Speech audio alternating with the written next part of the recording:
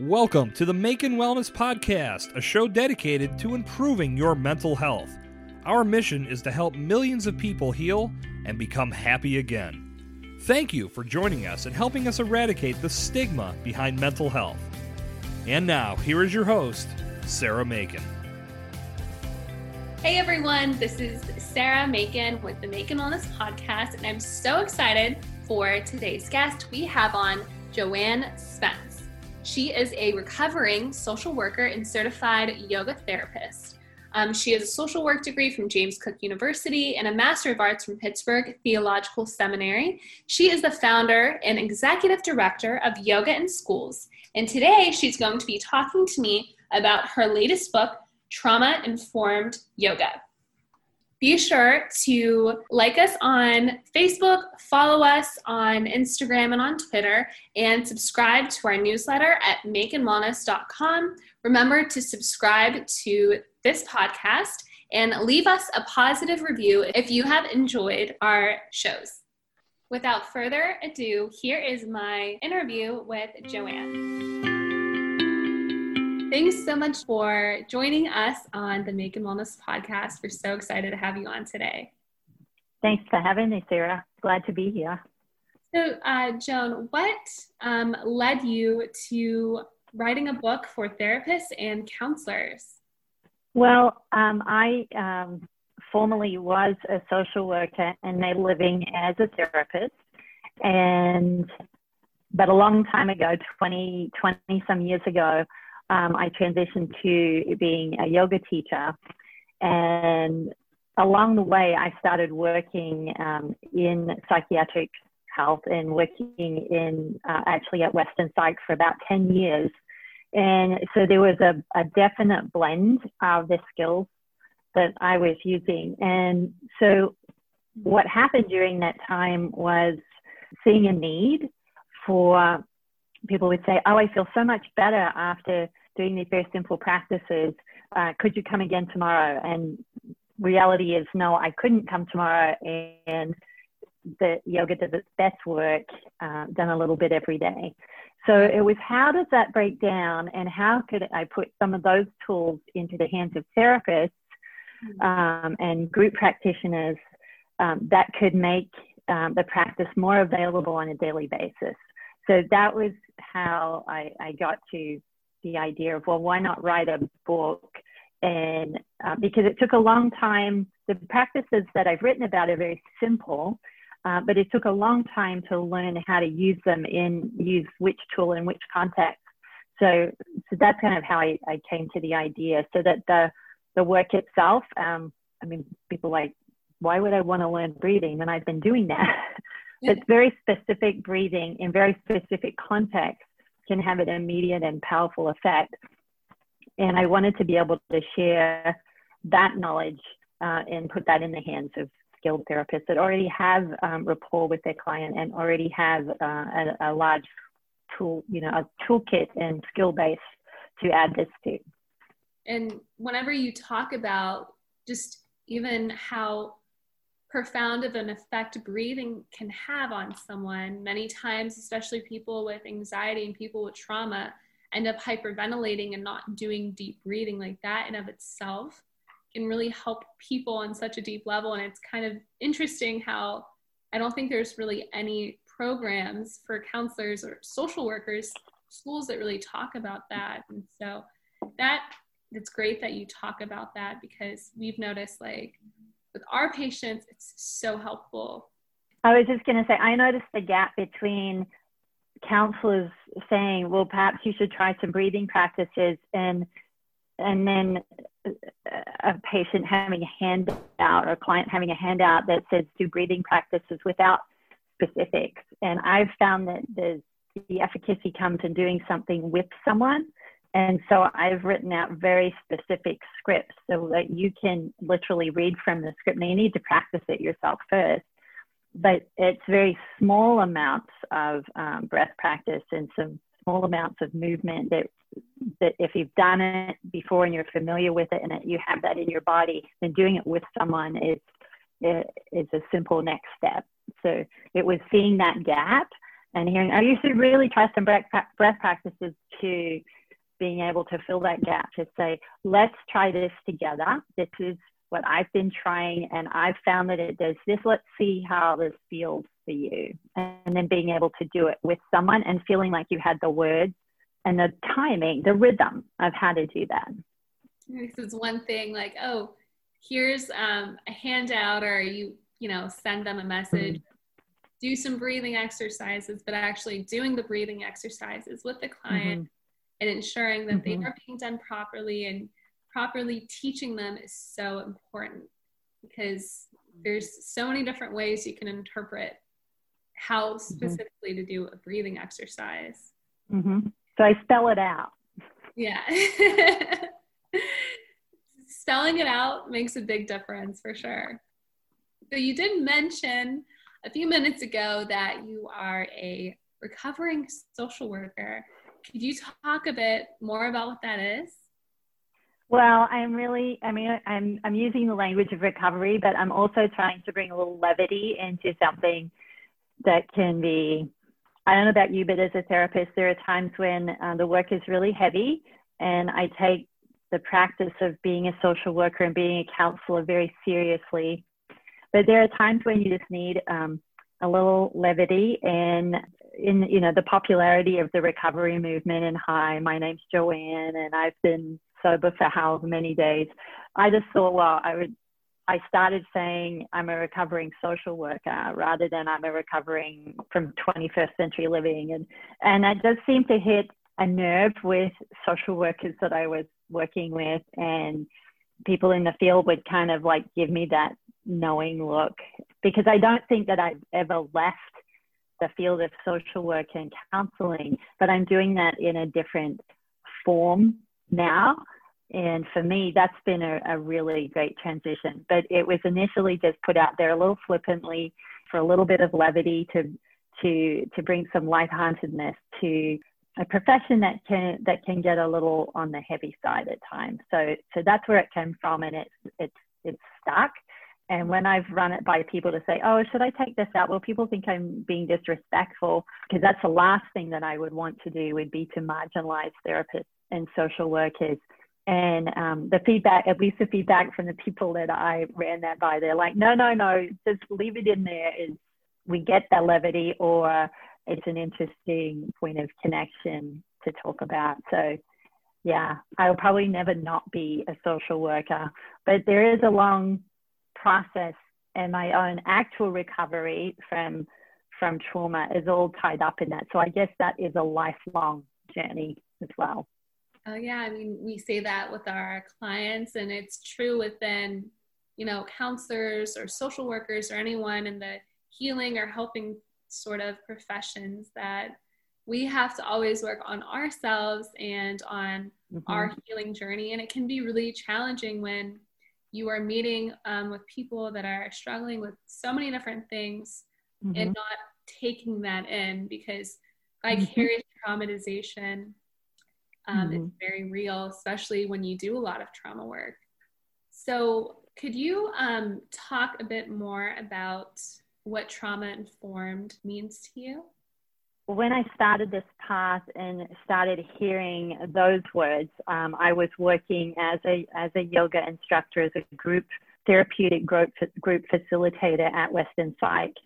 And I was hearing, it was sort of concurrently of hearing the word trauma-informed in the healthcare setting and at Western Psychiatric Institute and Clinic. I think they've had a recent name change, but you know where I mean. Very large psychiatric hospital here in Western Pennsylvania.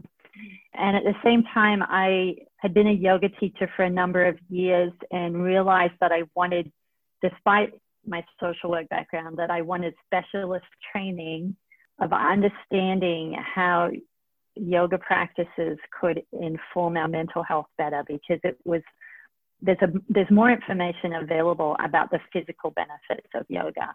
And I was seeing how the mental health benefits of yoga were transformative for me and for people in front of me. And I wanted to dig more into that and get some more training specifically.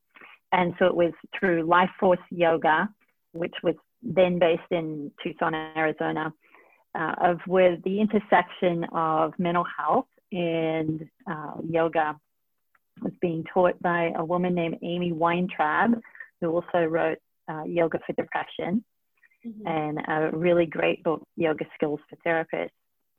So it was in that training specifically, and through there's many mandatory trainings that one has to attend when you work in a facility, UPMC facility like Western Side.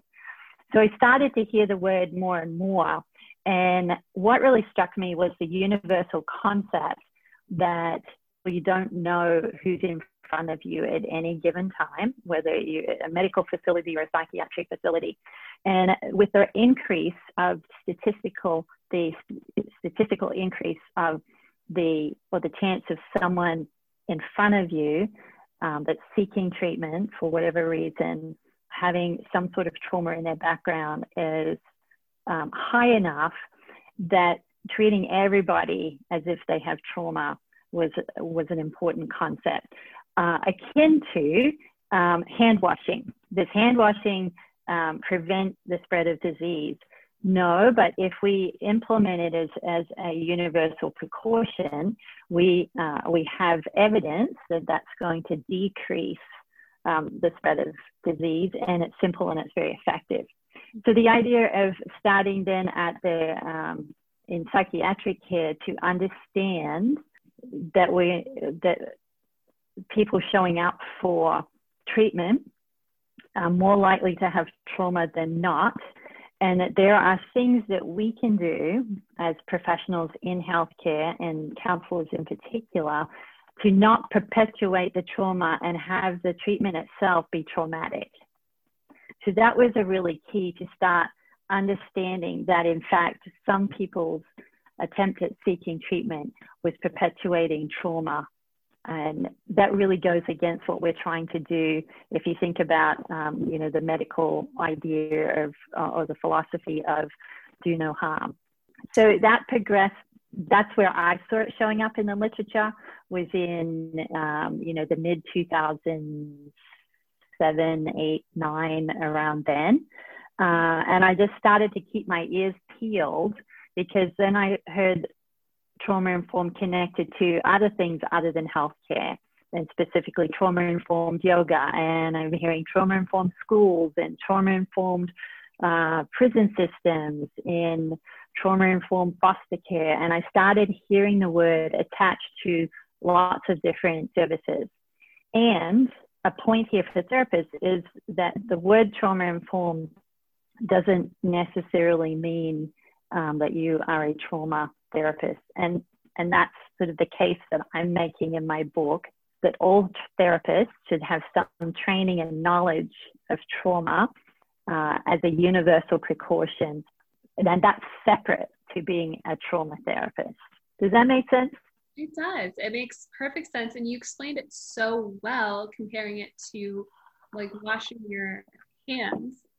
Because if we all do it, there's research that shows it's going to decrease the likelihood of you getting sick. And if we all operate from a trauma informed care perspective, there's going to be a reduced likelihood of a therapist or a provider accidentally traumatizing or triggering someone else.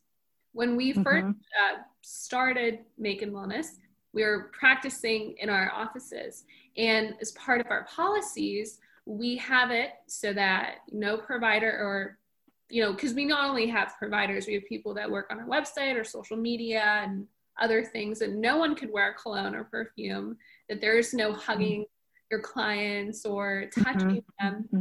And if they want to sit, that the client gets to choose where they want to sit in the counseling rooms and stuff. And these are all things done preventatively from an informed care perspective to help clients to feel more comfortable. So I really like how you explained that. You did a really wonderful job with explaining what trauma-informed care and what that essentially looks like. Well, I'm really glad that you have that as part of your universal practices. That's a really great thing, and certainly part of best practices. So thank you so much for leading the way on that. And I think the more people that do that, the more consciousness will be raised around the prevalence of trauma. It does make a big difference. And another thing that you did mention that I would love to talk more about is not necessarily assuming, but just operating from the vantage point that everyone has experienced some level of trauma. And sometimes in treatment, in the beginning, or I'm sure like with yoga in the beginning, the person might not identify with that or might not feel or think that it's the case. But as the layers of the onion start to get peeled off, then it can start to come out, and to have a warm, safe, and caring environment for that to happen is so important. Yeah, and that's where I use the word agency, where someone is able to advocate for themselves. And as you said, even having a choice of where they want to sit in the room. I love to wear some scents, but I've learned in working with people over time that it just doesn't work for some people. And to be able to have some things in place that allow for this felt sense of safety are really important places to begin. And you're really tapping into allowing the other person to have agency. And I'm really fond of that word, and I use it quite a bit in my work, in my book. So is your work about being a trauma therapist? No, but it's my book includes tools that will help therapists to have a universal practice of being trauma informed. And I think if you want to call yourself a trauma therapist, that there are more steps and more trainings to take. But I'm making an argument for and advocating for being trauma informed as a universal practice. So it's taking some of your best practices a step further in like not asking people if they're safe, not asking people to take a deep breath, because these are not things, especially if someone's not aware that they have trauma, are not helpful. And being aware of, Bessel van der Kolk talks about these concepts and thoughts. He's not the first person that he's really articulated well in his book, The Body Keeps the Score, that some things are beyond talking, and that one needs to tap into body-based therapies like yoga and Tai Chi and dance movement therapy and art therapy as different ways of being able to express oneself, because sometimes the things that have happened are beyond words, and they have to be worked out in the nervous system and not just cognitively with words. And there's a larger body of evidence and theories that have been developed as a result of some of that really important work from Pat Ogden and Peter Levine and Bessel van der Kolk and Judith Herman as an earlier pioneer of those thoughts in trauma therapy.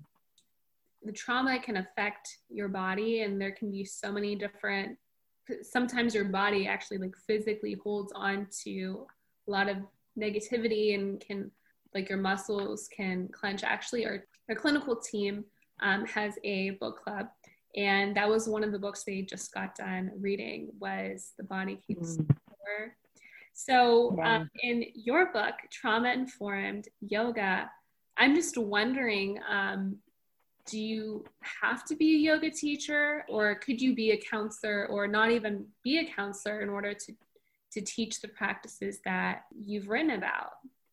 So the primary audience is for therapists and counselors who do not have a background in yoga. And the secondary audience is yoga teachers that may not have heard of trauma-informed yoga.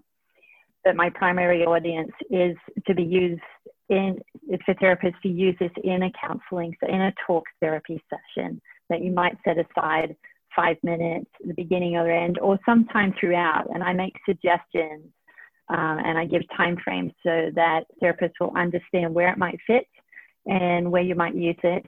But it's also about how you care for yourself as a therapist. And, burned out therapists and burned out social workers is not a pleasant place to be. And so having more tools to care for ourselves so that we can be effective in the work we've been called to do, that's my other agenda. And we said, you had a secret agenda. I'm like, it's not a secret agenda. I think it's a stated agenda of advocating for how to care for yourself as a professional service provider. Oh, absolutely. And I think that a lot of organizations and some hospital systems really miss the boat with this one. It's especially when you're talking about a mental health care provider, like you have to be in a place where you are feeling good, where you have healed from a lot of different things and you have the ability to help others. But if you're exhausted, if you're burnt out, if you're not exercising, if you're not taking care of yourself, you really don't have much to offer anyone else. Then that's going to affect outcomes, and that's ultimately not good for people, especially when people are investing or wanting to invest a lot in their mental health and really start to feel better. Yes, preach it. I definitely do, Joanne. So if you are tuning in and you are a yoga teacher or studying to become one or a counselor, please check out Joanne Spence's book, Trauma Informed Yoga, so you can learn how to better help your clients. Could you let everyone know how to find out about you or how to reach you? Thank you. Yes, the book is not quite available for pre-order, but it will be within hopefully a few weeks.